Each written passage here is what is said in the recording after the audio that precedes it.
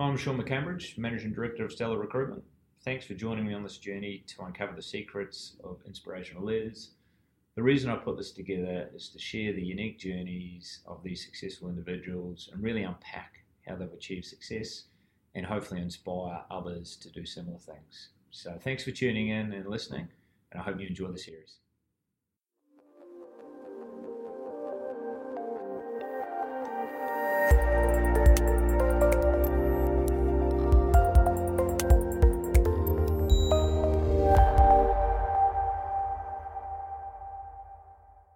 Well, Jonah, thanks for joining us here today as part of the Stellar Recruitment podcast series.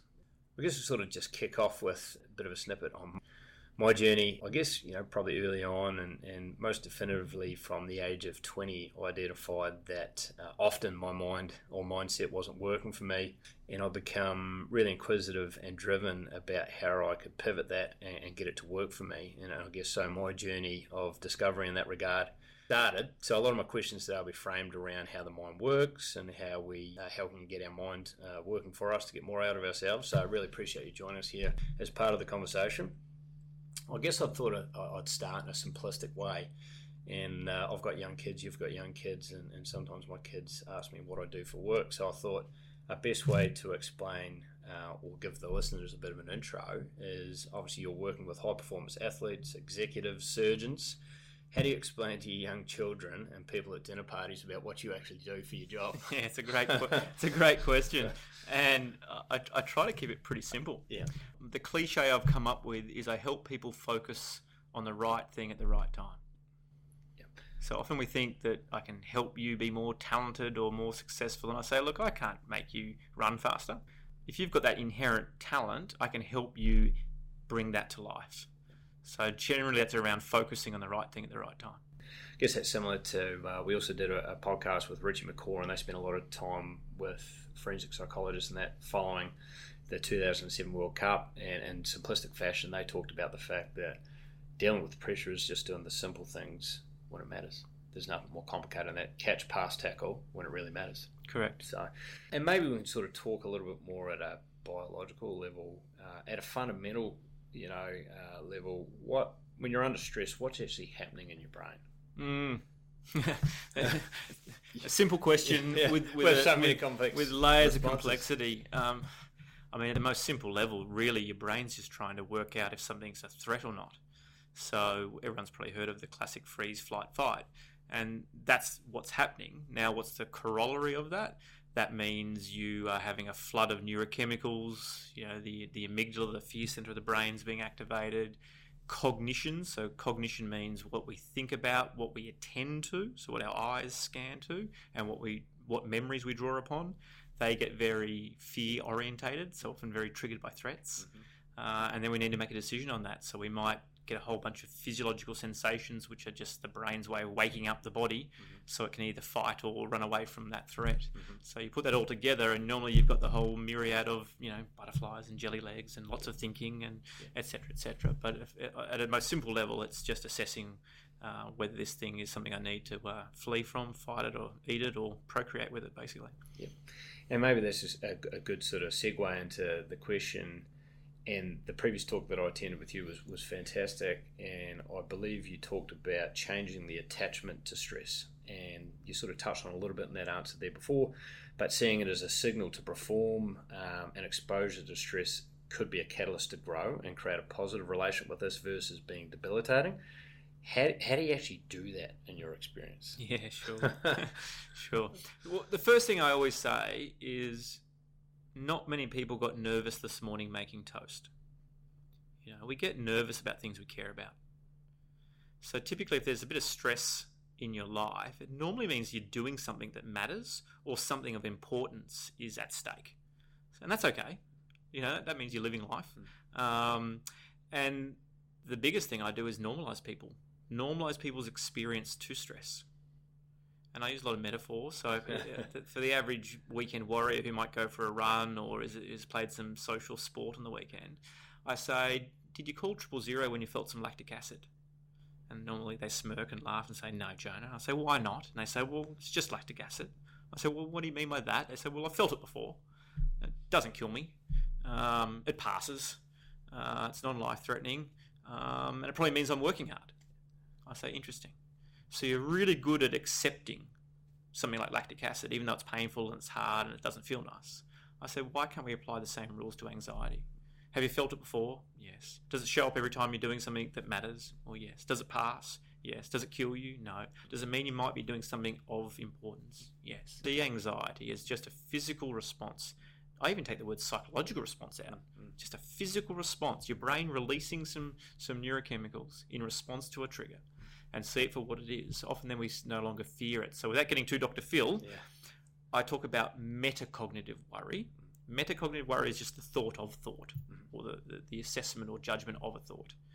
And most of my work is helping surgeons, actors, racing car drivers, doesn't matter, free themselves up from their fear of their fear. It's okay to be nervous. Stop worrying that you're nervous. It's the worry of the nerves that actually distracts you and leads to underperformance. How do you, and maybe it's a harder question to answer, but how do you nip that in the bud, so to speak, before it snowballs? Because I think my experience is when you don't have the tools or techniques, that fear, anxiety can snowball and it becomes something significant. Whereas I guess maybe what you're alluding to before, if you can sort of get in there early and sort of label it for what it is and sort of mitigate it, then it doesn't sort of turn into something that's debilitating. Yeah, you've nailed it there where you said the word label. We actually use a technique called labeling, where it's firstly understand that what's the likelihood you're going to feel some anxiety tomorrow as you go into open heart surgery, or have to perform in front of the Sydney Opera House, or you've got to pitch to the board about the merger, or you've got to go and make your debut in an Ashes series, right? We all agree it's 100% likely there's going to be some really intense emotion around. Cool. So when it shows up, how about freaking out about it? How about we go, oh, g'day, about time you showed up, and maybe even label that. One of the most fun things I do with athletes is I say, give your thoughts and fears and worries a name. Something stupid, memorable, simple, right? One of the best is my little kid called it his shadow. It just follows me around. I say, yeah, cool. One of my Olympians wrote down his fears, anxieties, and worries, folded it up, put it in on a piece of paper, and tucked it into his sock, and went out and won his Olympic medal. And what he was saying to himself was, come on, you can come with me, because I know you're going to be there, so I'm not fearing that you're going to be there. He took his fear out there willingly, and it didn't hijack him. So it's sort of almost disarming the thought. Correct. The term we use is diffusion. Diffusion. Just let it be there. Yeah. I mean, the next question is an interesting one, and again, it come out of an interesting notion you talked about, and I'll try and get it right. You talked about when dealing with pressure, don't worry so much about coping with pressure, but you talked about this notion of creating a bigger vessel to tolerate more stress, more pressure, and grow your capacity to handle it. Can you sort of explain on maybe my poor explanation and how you actually achieve that? Yeah, sure. So for the listeners, it's the metaphor I always use is have a look at your coffee cup on your table right now and picture that cup as a metaphor for your stress. And as the water is getting fuller and fuller and fuller, we often start to worry, almost panic that it's about to overflow. And a very traditional psychological approach says we need to stop, relax, take time out, go on a holiday, go to a meditation retreat, fire that staff member who's agitating you even though they're really skilled, something, right? To reduce your stress level, okay? Whereas the approach I take says, how about instead of trying to reduce the stress level, how about we turn you into a much bigger vessel, turn you into the jug of water instead of the cup of water, so that whatever stress comes, you can tolerate a lot more. If you're going to be an Olympian, you're going to be a Formula One driver, you're going to be a UFC fighter, you're going to be a stock trader, I don't care what it is, you've got to actually increase your capacity for shining and thriving with adversity, not trying to reduce and get rid of it. Physiotherapy, interestingly, went through this about 15 years ago. When you used to have a sore muscle or a sore tendon, they'd say, oh, rest that, take some anti-inflams and don't run on it, and reduce the soreness. And of course, you'd return to training and get sore again, and you'd just be on this long journey. Now, thankfully, they're really intelligent. They went, hang on, you're getting injured because that tendon isn't strong enough to handle the load you're putting through it. If you're going to be an elite athlete, we need to make you stronger. So we're going to keep you running with a bit of soreness in a controlled way to build your capacity for handling load. My job as a psychologist is to say, let's look at your job. Wow, by definition, that's a pretty stressful job. You probably need to be really, really able or willing to open yourself up to really strong, tough emotions, both internally as well as externally by crowd and others, and and shine. And with using an executive as an example, a lot of pressures, internal, external, how do you help them build that capacity? Like, is there any sort of simplistic examples you can use to sort of about how you achieve that? Yeah, the term I use is what's called experiential avoidance. Typically as humans, we've evolved not to like, or certainly to respond to, an internal discomfort. So, you got that colleague at work, you want to give them some feedback, but you're afraid they're going to burst into tears, or they're going to get angry, or they're going to storm out, or they're going to think you're a jerk, or they're going to give you a bad 360 report next time, whatever, right? Yeah. So it makes us feel uncomfortable, and so then we don't actually give that feedback, for example. That's an example of being experientially avoidant. And we get short-term relief. We feel a bit better because we didn't have to face that tough situation, but leads to long-term suffering because you're not leading the way you want to lead, for example. So the work that I do is about finding all the areas in people's lives that matter and looking at the ways we have been avoiding, and then give them that nudge towards counter-avoidance. So pushing into the discomfort. I call it comfort with discomfort. You've got to learn to feel sometimes worse in the service of the right thing. And in doing so, you become a bit more comfortable with that discomfort. Correct.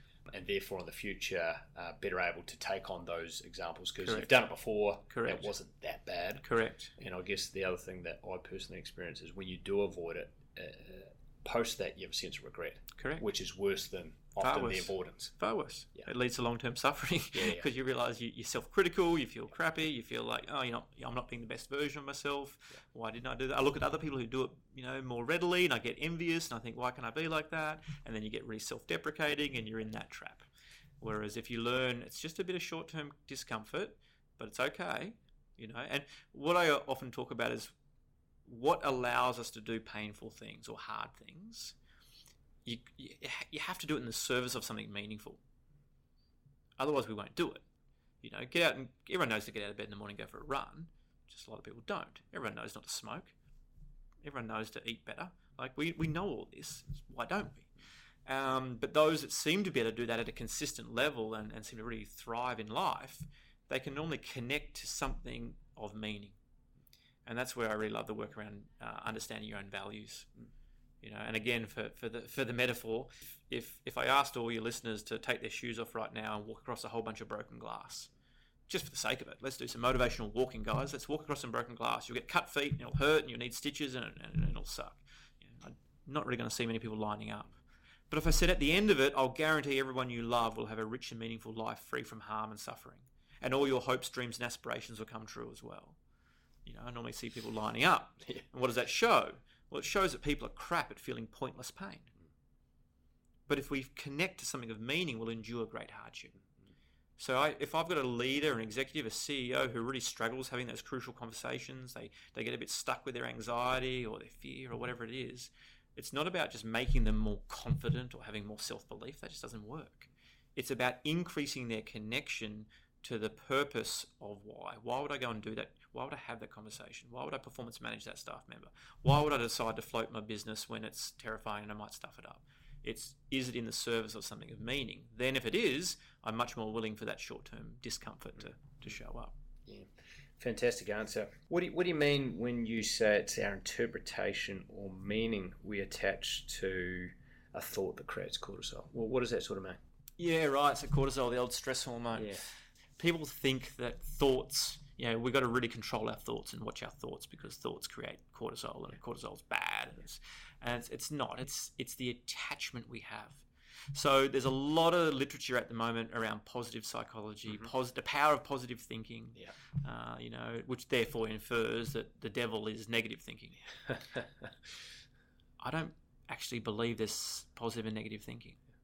I talk about thinking. It's really important to understand the difference. So explain that a little bit. Yeah. There's just thinking. Yeah. It's a rich tapestry. It'll make me feel stuff, and stuff will be pleasant and tough and weird and scary and strange and bizarre and hopeful and aspirational and regret. The whole tapestry's there. But if I simply view my brain as a thing that thinks versus that's positive, that's negative, I need to have more positive, less negative, you free yourself up. Because the very trap that you need to have positive thinking in order to shine will lead to a long-term life of suffering. The idea of positive negative thinking and the belief that negative thinking creates stress. Cortisol is a stress hormone. And it's not the actual thoughts. It's our association or interpretation or meaning that we place on those thoughts. We have millions of thoughts a day. It's amazing how one or two really jump out and sort of hit us between the eyes because we've associated something of importance to that thought. It feels very real, or there's a consequence if that comes true, or whatever it is. So, for example, if my athletes know that they're going to have a lot of, let's call them traditionally negative thoughts before a big performance, but they know that they show up every time they have a big performance and they're used to it and they don't give them much meaning, then those thoughts, whilst might make them feel a little bit anxious, aren't going to flood them full of cortisol because they're just thoughts. And the work I'll do with them is almost disarming them from being negative thoughts and making them just thoughts. So therefore removing the meaning. Correct. They're just thoughts. Yeah, it's not positive thoughts or negative thoughts, it's just thoughts. Yeah, and that disarms. Whereas a thought, I think this lion might eat me, and there's some realness and meaning to it, yeah, that'll create some cortisol. There's some attachment to that thought. Whereas I might stuff up today in front of the world on the biggest stage at my Olympics, yeah, but I've had that thought for years and it's just a thought, thanks brain. Yeah. Then that has a completely different interpretation. Yeah. And therefore it doesn't induce the chemical response of cortisol? Correct. Yeah. Correct. So it's not thoughts that create cortisol. Yeah. It's the interpretation or meaning we place on those thoughts. And if we've got regular, daily, critical thoughts, hard thoughts, tough thoughts, thoughts around self-doubt, fraudulency thoughts, am I going to be good enough? And you can start to see them as so predictable, so normal, part of who you are, part of your makeup, seem to be an old friend that seem to show up most mornings, and that's okay. All of a sudden, you're starting to shift your relationship to those thoughts, which in turn then almost disarms them. And removing the response that creates the cortisol allows you to operate better, be it a surgeon, be it an executive, be it a goal kicker. Sure. Because your brain's functioning at a wider lens. Is that right? Yeah, it allows you to focus on what matters. Yeah, you're not sort of shutting down. Correct. And going into survival mode. Correct. In conjunction with building your capacity that I can actually still perform really well with some relatively high levels of stress or cortisol. We often feel that we can't perform well when we're stressed, and what you find is the human brain is amazing. We can break world records, do incredible surgeries, do amazing things whilst excessively stressed when we measure cortisol levels. So firstly, it's debunking the myth that high cortisol is this horrendous thing and that we can actually perform really well with it. And secondly, if we stop engaging in our beliefs around those thoughts being having the power to hijack us, and they're just thoughts, that actually in turn often drops the level of cortisol. Yeah. No, got it. Debunk maybe another myth, or maybe something that a lot of people I've seen struggle with. So in the pursuit of our goals and our ambitions, obviously that can be all-consuming, both in terms of our time and our energy and everything else. Talk to us about how better relationships with people and ones you can confide in actually helps disperse the load of stress and therefore cope with it, because I think in the pursuit of greatness often that means you maybe lose touch with people. But how is it that can be a positive thing? Yeah, it's a really great question, and it's somewhat complex, the answer, in that we're very social beings, so that's social constructivist sort of theory shows that we're very much designed to live in tribes and communities and share the burden. So we find that the simple task of sharing some of the things in your life that are tough with those around your intimate circle, just that in itself has some buffering agent. We don't really know the complexities of what that is. Maybe it's around some sense of shared social responsibility. But I call it this self as context, a bit of a Dr. Phil mouthful and as a psychologist. But what that means is how much of me is the problem, or my career, or my CV, or my earnings, or my physical appearance, or my, we get really caught up and bound by these things versus a more holistic view of ourselves. I I'm a father, I'm a friend, I'm a son, I'm a learner, I'm a cook, I'm a wine wanker, I'm a this, I'm a that, who happens to also be a psychologist, who happens to also, Yeah. and that doesn't minimize my aspirations to be successful in business or what have you, but it's about maintaining staying in the helicopter a bit and seeing yourself in totality. And sometimes when you share what's burdening you, the very byproduct of that is it gets you back in the helicopter to see it as a bit of a problem that's solvable. Yeah. Yeah. No, it makes sense. And the process of sharing, does that often put things into context to an extent as well? Well, that's it. It could be, manifesting at a greater proportion than what is, maybe real, and maybe normalise some of your fears, concerns, issues. Absolutely. And in sharing, you realise, well, this is relatively normal, maybe not so bad. Yeah, it helps normalise it. Helps you remind yourself you're not in it alone. I think it's a very male attribute. I think a lot of especially a lot of male executives, we have a pattern of sort of going inwards. Got to solve this all myself. It's strength to be able to be resilient, and the definition of resilient is never having weakness or falling over. Whereas I would say it takes far greater strength to open up and talk about what's going on. And that's something you encourage the people you coach to have a network. Absolutely. To confide in, to lean on, to express your fears and aspirations. I smirk when I'm coaching an executive and they've got the imposter syndrome. Someday somebody's going to find me out. Yeah, sure. I've been promoted way ahead of my game. I don't think everybody else seems far more skilled than me. One day the board are going to cotton on.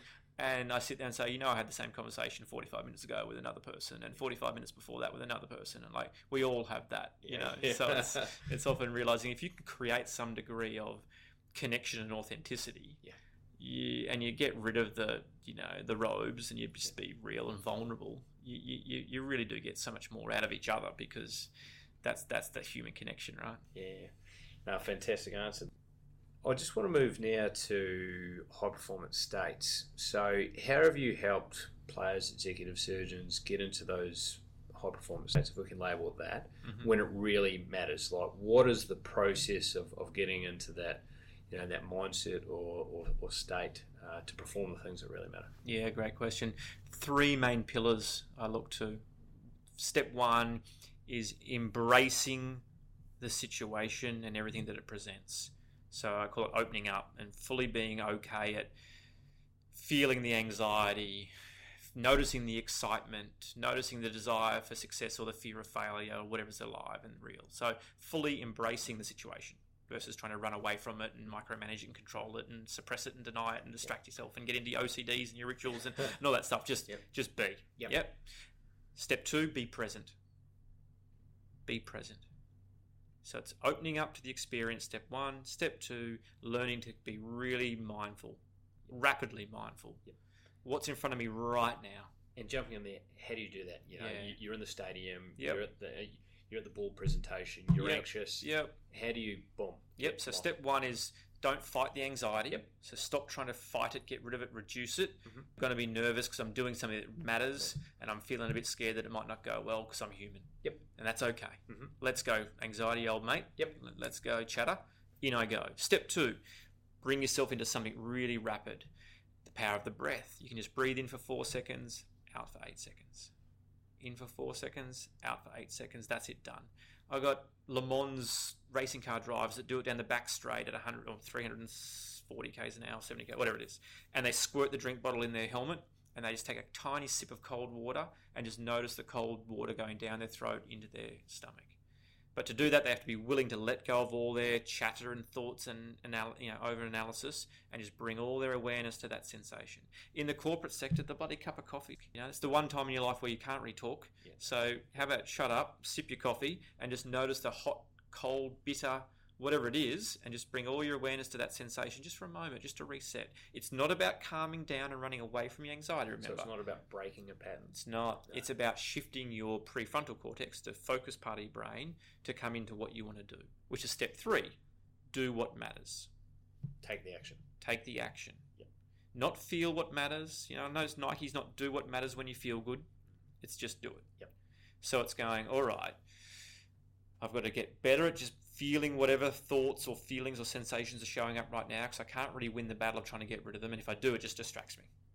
So embrace it, reset into the present, and then absolutely commit to the behaviours that are required.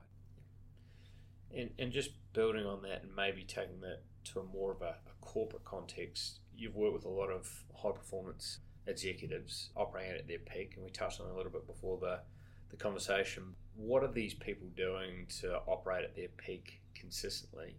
Be that mindset, be that habits, be that recovery, to operate in a sustainable manner at a very high level? Yeah, great question. Values-based decision making. I mean, what does that mean? Yeah, so we all have values, every single human being. Just most of us don't know what they are or haven't spent the time to operationalise them. But it's about connecting to who you are deeply, a bit of that Simon Sinek why, that who are you and what matters. What do you want people at your eulogy to say about you? What when they induct you into the Hall of Fame, what do you want them to say about you? At your 80th birthday, what do you want the people that love you and know you your best? What do you want them to, if you were to somehow hear people talking behind your back at a corporate function, how do you want to be described? Not about your CV, your status, your income, you as a person. That's what matters, right? And once you can really identify your own personal values, can I then connect those to the organisation or where I work and see that the place that I work is an environment that allows me to express my own? That's when you've got a great alignment between the employee and the organisation. Or you might have a misalignment and then it's time to move on. And that's great too. Yeah. Nothing worse than working somewhere feeling like it's not working and wondering why. It could just be an incongruence in values. So for those that really thrive in terms of huge work hours, a lot of stress, big ticket items on the table, that's fine. Those that seem to really thrive in that, normally I find are really clear in who they are and their daily actions, because we're all busy. There's only so much we can do in the working week. It's what we do are in the service of values. So I call them sort of goals or values in action. Mm-hmm. So it's the definition of those values, and then getting into an environment or a job or an activity that's in line with that creates the sustainability. Right. Yeah, absolutely. And it's because you don't reach values. Yeah.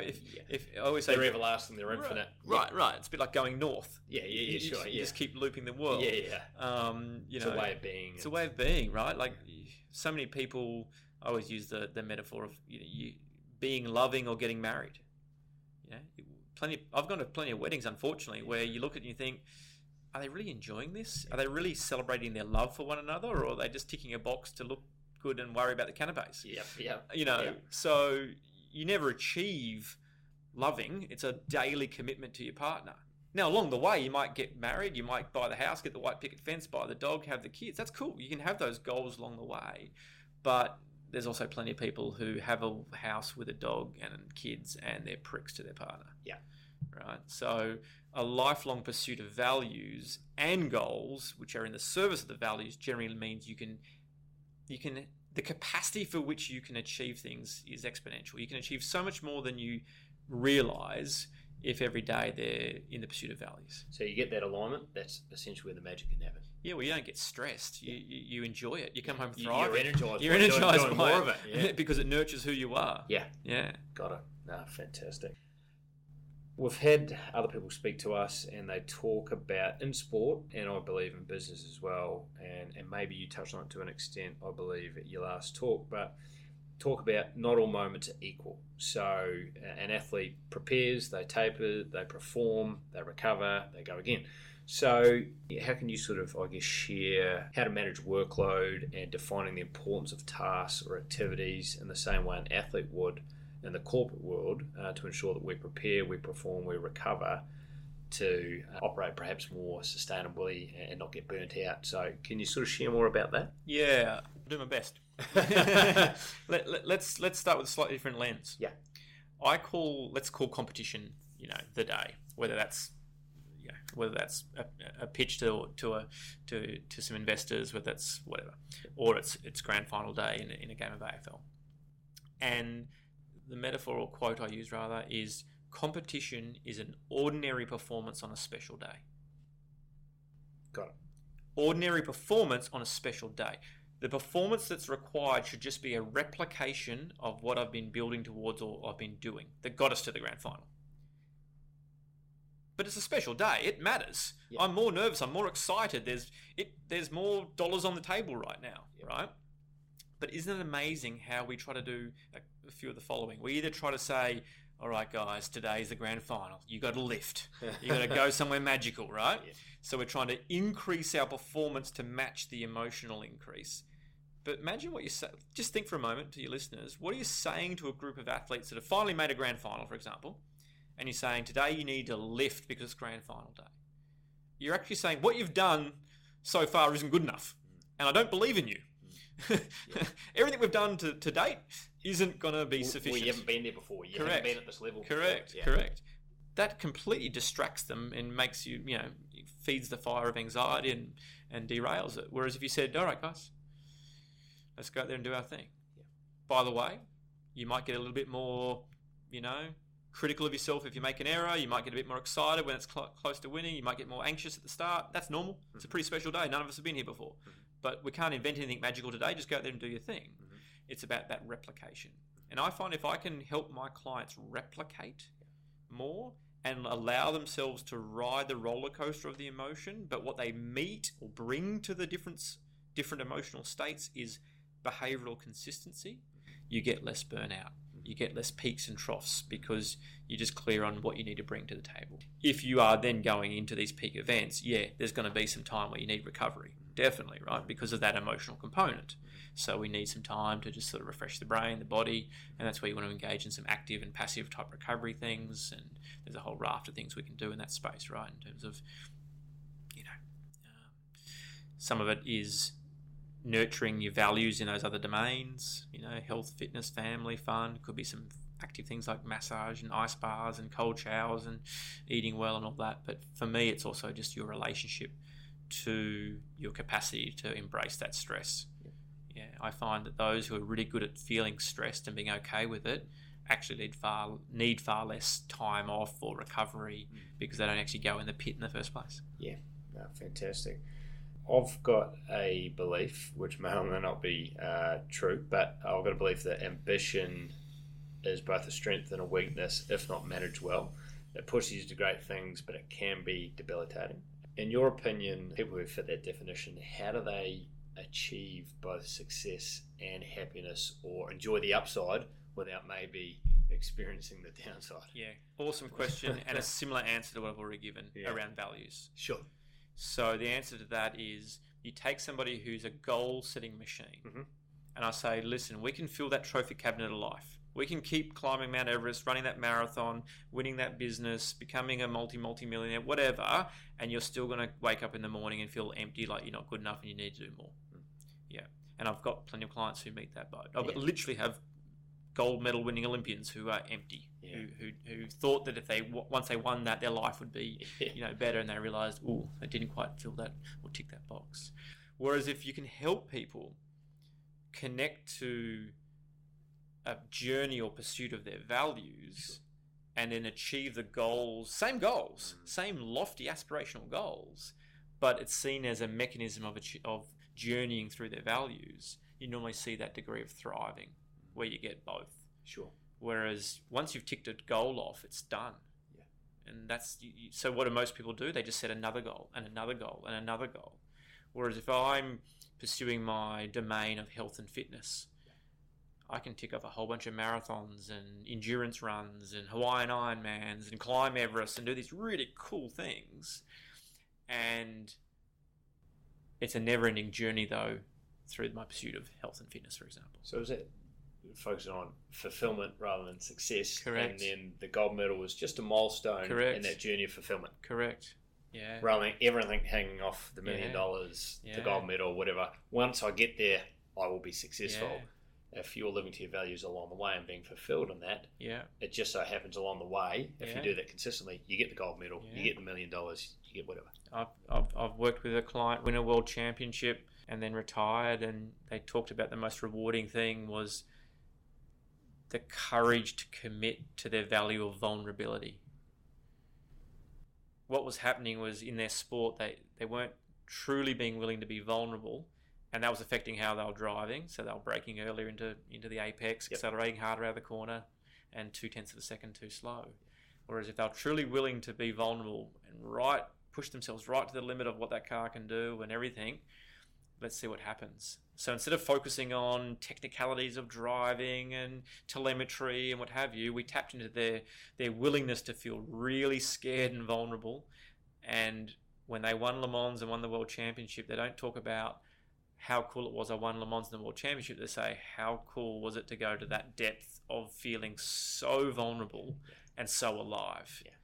And by the way, thanks for the trophy. Yeah. They love the trophy, trust me. It's the best of both worlds. So they committed to being vulnerable. And in doing so, they got the trophy. Correct. Yeah. Correct. That's cool. I want to move now to something that I'd be interested to get your take on. You know, I've got a belief again that exercise for me is as much about the sanity as it is the vanity. In your professional or scientific view, what is the importance of exercise as it relates to positive mental health and performance for those that aren't otherwise athletes? Yeah, sure. Yeah. Well, firstly, just go consult the medical journals. Mm-hmm. We know that even just moderate exercise is as effective as most SSRIs, the most common sort of prescribed antidepressant medication. Whenever I'm working with anybody with a slight mood disturbance, I make it compulsory that if they are taking antidepressants or are getting treatment for it, that exercise is part of that intervention. Yeah. So it's an amazing thing, right? Firstly, and we're not meant to be sedentary. We're hunters and gatherers. Yeah. We're not meant to sit at a desk. We're not meant to sit down in cars. We're meant to stand, walk, forage, climb. That's actually how our body feels alive. Mm-hmm. So you're really just connecting to how I'd actually say your idealized homeostatic state. Yeah. You're taking yourself back to what we should be doing. Furthermore, you actually feel better for going for a run. You get a few lovely, neurochemicals released, as we know, but it's more the 2 hours afterwards. You feel proud or satisfied or a sense of fulfillment or, there's all these much more enduring consequences, far more than just getting a cardiovascular blowout. Sense of commitment, discipline. Correct, all of that. And because you're nurturing health and fitness, a very important domain in all of our lives. We all feel crappy when we're not, feeling healthy and fit. Now, secondly, when we do have a good base of cardiovascular fitness, we're much better, reaction times, decision making, sleep quality, all those things that I'd say that most of my elite athletes as well as high performing executives need. So if you want to be a high performing executive, I always look at some of these particularly guys who are probably a little bit overweight, sort of busyness means I no longer go for my run, and then we use it as an excuse not to keep up the good eating and long lunches and the steak and the wine. I get it all there. I'm part of that. I'm part of that world. But it's a cop out. Firstly, but secondly, if you're saying, I want to be the best CEO I can be, well, if you're not looking after your health and fitness, then you're taking the piss. Because if you want to be a great decision maker and really, be intelligent and use your strategic acumen to navigate a complex problem or outthink your opponent or come up with the new thing that, we haven't even thought of yet or whatever, then you should be at least nurturing some general health and well-being. And don't make the excuse you don't have 45 minutes so you can't go for a run around the block. If you go for 7 minutes around the block, 5 minutes, I don't care. Just get yourself going, and you'll get benefits. Yeah. So, moral of the story is something's better than nothing. Correct. Yeah. Correct. Yet we create a story that prevents us from doing it. We're too busy, don't have the time. Blah blah blah blah blah. Yeah. Just get going. Just throwing something on the back end of that, and it's not directly related, but it ties back to performance. Talk to us quickly about sleep debt. Yeah. And the performance inhibitor that occurs, or the downside of not achieving reasonable sleep. Yeah, sure. So there's two sides to that.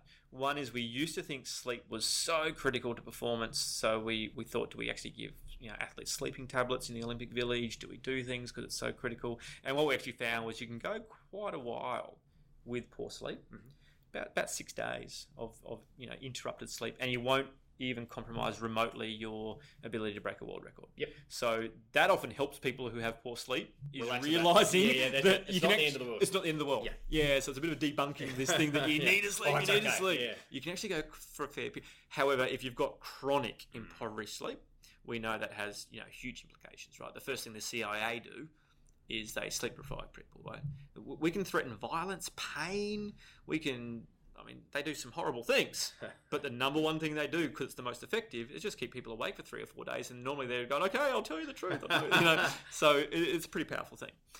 So you do need to keep an eye on it. The worst thing you can do when you're trying to sleep is try to sleep. Of course. That'll just lie you in bed, counting sheep and worrying that you're not sleeping. So that's where mindfulness is really good. Yes. Yeah, mindfulness gets you into almost stage 3 sleep. Mm-hmm. So it'll give you some of that physiological recovery. And one of two things happens. You either fall asleep whilst doing mindfulness and wake up in the morning, or you've at least given yourself a physiological recovery by doing it, and you're developing better practices of unhooking from all those thoughts. Yes. Why don't we sleep? Normally because we're lying in bed trying to solve the future. Yeah. If you can solve the future, give me the lotto numbers. Yeah, of course. Yeah. So it's learning to notice your brain trying to solve the future, see it for what it is, and unhook and just come back to some mindful breathing or something.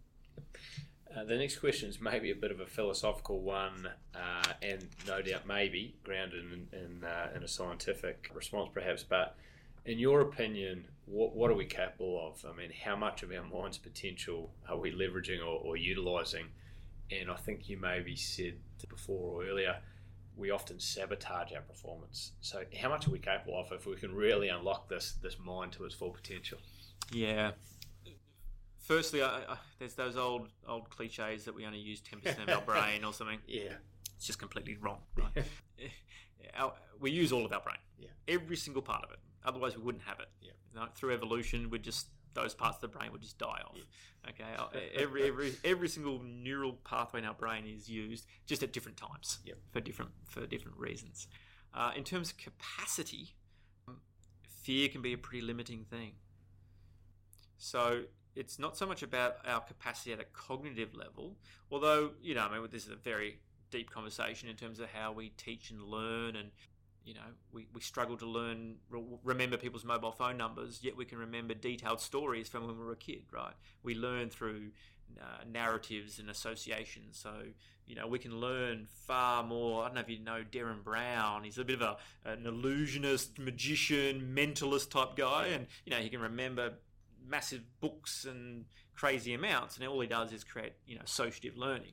So a lot of the capacity of our brain ties into just knowing how we learn and breaking free a little bit from traditional pedagogical frameworks of sitting in a classroom, going and doing an MBA, reading a book, and actually, hence why podcasts are so popular, right? We prefer to listen than read.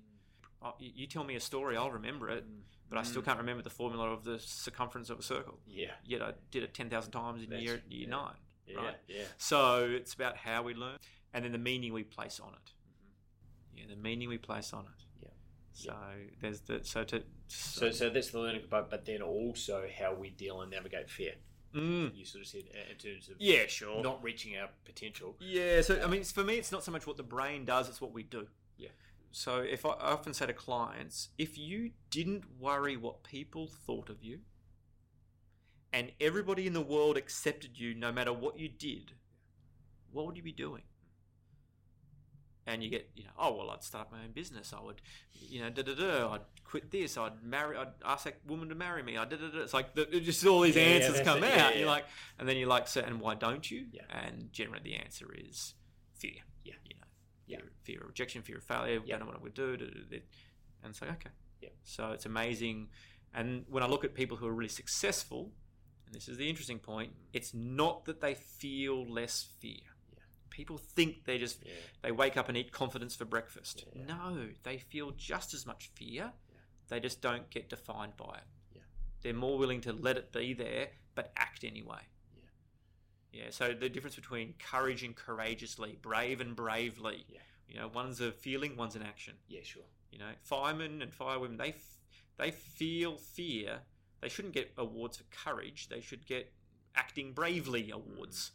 when you ask them, what went through your head when you kicked open that door? I was terrified, didn't want to die, and I thought of my kids. Yeah. Oh, yeah, what'd you do? I kicked open the door and went into the flames. Yeah. Yeah. So they acted bravely, even though they felt fear. Yes. For me, successful people in business, in sport, still feel fear, but they act. They take the action. They take the action. Yeah. And I think Mike Tyson's original boxing coach, he said the hero and the coward feel the same fear. Beautifully said. It's what they do with it or do Correct. thereafter that defines Correct. both. Yeah, beautifully said. Yeah, perfect. You mentioned in the last talk again that I think one of the questions for the crowd was, if you could only do two things or a handful of things or a limited number of things to operate at your performance, and we were talking about recovery, what would that be and why? So my recollection was you said fish oil and mindfulness. So interesting answer. Why are these two things so impactful? Why is this the case? You're calling me out on one of my little cliched answers. All right, the long and the short of it. Well, let's start with the fish oil. Yeah.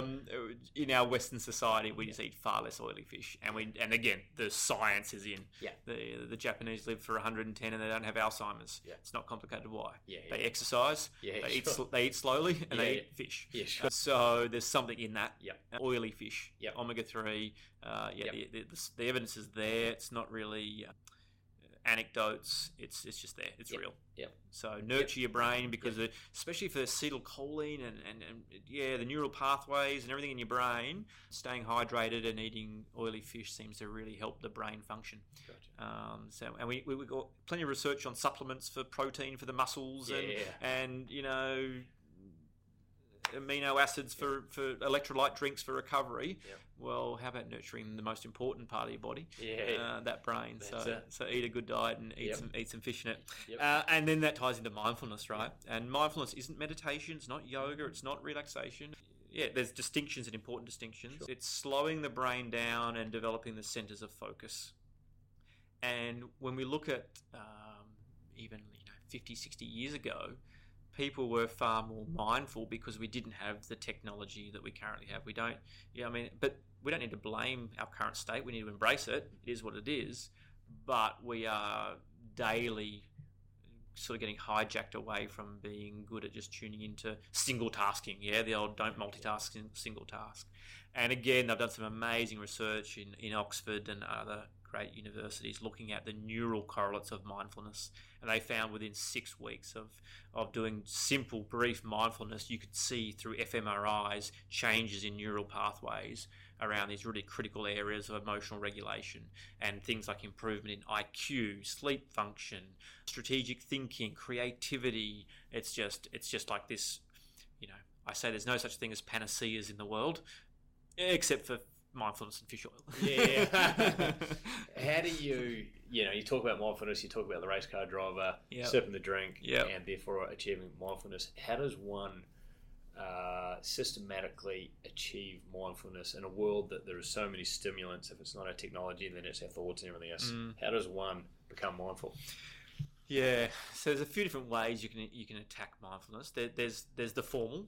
So sitting and doing some formal mindfulness, it might be guided, and there's plenty of apps and things you can download and use technology to your advantage. Yeah, the phone can be a really helpful tool as well as a hindrance. So you can do a formal 25-30 minute mindfulness sitting session, and that's great. You can't overdose on that. I just don't have the time in my day for that, or I don't prioritize the time in my day for that. So I do more rapid stuff. So more of the informal. That might be just learning to notice the breath. Might be starting my day in the shower.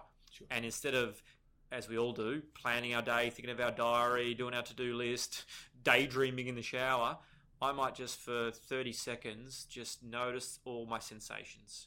Smell the soap, hear the water going down the drain, feel the temperature difference, notice the water touching different parts of my body, and just for 30 seconds just take myself through one sensation to the next, And then when I get out of my shower, then I step into my day. And I find that I'm much more then able to connect to my kids over breakfast and my partner and, be a bit more in the here and now versus already this wound up, stressed, angry, reactionary, and I haven't even started my day sort of thing, So connecting at the start of your day.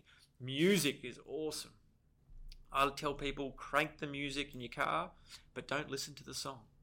Listen to one instrument in that song. Try it. It's bloody hard. Yeah. Just hear the drums. Yeah. As if you're like a music engineer and you've switched all the other things down. And during it, your mind will wander. That's okay. Just come back. Yeah. And then the guitar will grab you, but just come back. Or the lyrics will kick in and you'll get hijacked by that, but just let go and come back to the drums. And then once you've listened to them for a while, then you choicefully switch to the guitar and stay for that for a while. Yeah. All of a sudden, you've had 4 minutes of amazing mindfulness. Yeah, people see my footy players on TV with their headphones on. They say, "Oh, Jonah, I saw you guys pumping up before the game." I smirk and go, "Yeah, not pumping up." Yeah, they might have been listening to the same music that they used to try to pump up to, yeah. but now they're listening to it in a mindful way, so they're absolutely clear that then they connect to their thoughts around how do I want to play today. They can just elicit what they need to do, and off they go. Yep. So those simple examples are things that you can do to see the upside of mindfulness. Yeah, absolutely. Perfect. Great. Just before we sort of round out, I'll be interested to see if you've got any other sort of comments to make around any other habits, rituals. The last conversation, again, you talked about the daily reflection process. Yep. You know, is there any other sort of processes, rituals, habits that you advise or recommend in the spirit of continuous improvement or operating at your peak that we haven't touched on already? That's a good question. I mean, to reiterate, definitely engaging in 3 forms of mindfulness a day. Mm-hmm. Only needs to be in between 30 seconds to 3 minutes. Mm-hmm. So it can be a mindful cup of tea, a mindful shower, breathing in for 4 seconds, out for 8 seconds, 3 times over. If you did that throughout your day, I guarantee you'd be far more in the here and now and listen to your colleagues and make better decisions and connect better. Fasting is probably something that's got some interesting literature around it. In a quick fashion, what are the benefits to the body and the mind of fasting? Yeah, sure.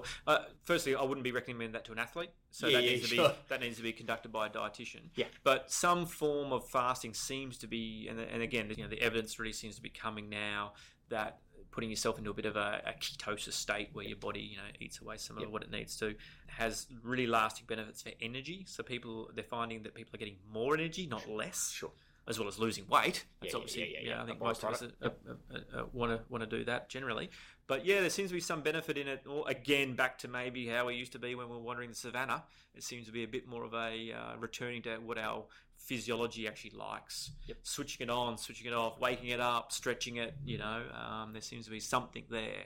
I don't know quite yet. It's not my area of expertise, but there's certainly the papers I'm reading seem to be coming in more and more consistently that some form of daily or weekly sort of protocol around.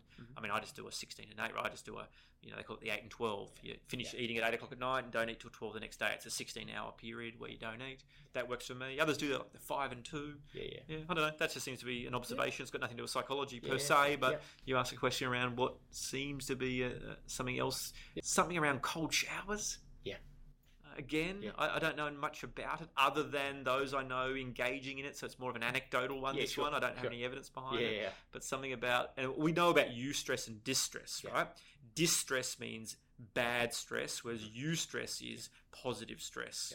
So we certainly know when you jump in the cold ocean, you feel so alive. And there's something around that eustress response. And I think the daily cold shower. So is that like an alertness? Yeah, exactly. Yeah, a catalyst to sort of change your state from maybe sleep to I'm getting in my day. As well as it's also something around the choicefulness of I'm choosing, right? If I throw someone in the cold water, they'll probably get out angry and they've interpreted it as distress. Whereas if I jump in that ocean by choice, I'm choosing to expose myself to so there's something in that locus of control as well. Mm-hmm. Yeah, it's interesting stuff. And what about just quickly the daily reflection exercise? What does that enable you to do, and what are the benefits? Well, it's like anything. I sort of sometimes I find it surprising that people, especially in the corporate sector, have large workload, responsible for many people's employment, and carry a burden of whatever. And in the sport domain, we review our athletes every single day, certainly every week at a very high degree of minutia. And yet I see in the corporate sector we do a 6-month performance review. 6-month performance review? Like, really? You really want to wait that long to find out whether you're doing your job? So for me, I encourage people just to have that daily reflection and make it simple, right? Good, better, how? Stop, start, keep. I don't care. Whatever works, right? What was good? What could be better? How am I going to do it? And it just keeps you humming along, right? And it allows you to be more willing to make those changes before you get tapped on the shoulder by somebody to say, you got spinach between your teeth. For me, I'd rather look in the mirror and see it myself and clean my teeth. Absolutely. Now, well, look, I think you've given us some great takeaways today, and I congratulate you on choosing your career. Cool thing about what you do in your career is you're helping people reach their potential and maybe get rid of some of those factors that inhibit what they could be. And I think that must be incredibly fulfilling and energizing for you. So the work you've done with athletes, executives, surgeons, and no doubt many others, perhaps children and whatnot, I think it's really admirable, and I've really enjoyed the chat today, and I trust that the listeners will as well. So Jonah, thanks for joining us, and keep doing your wonderful work, and really appreciate you taking the time to share some of those aspects with our listeners. Thank you. Thanks for having me. Appreciate it.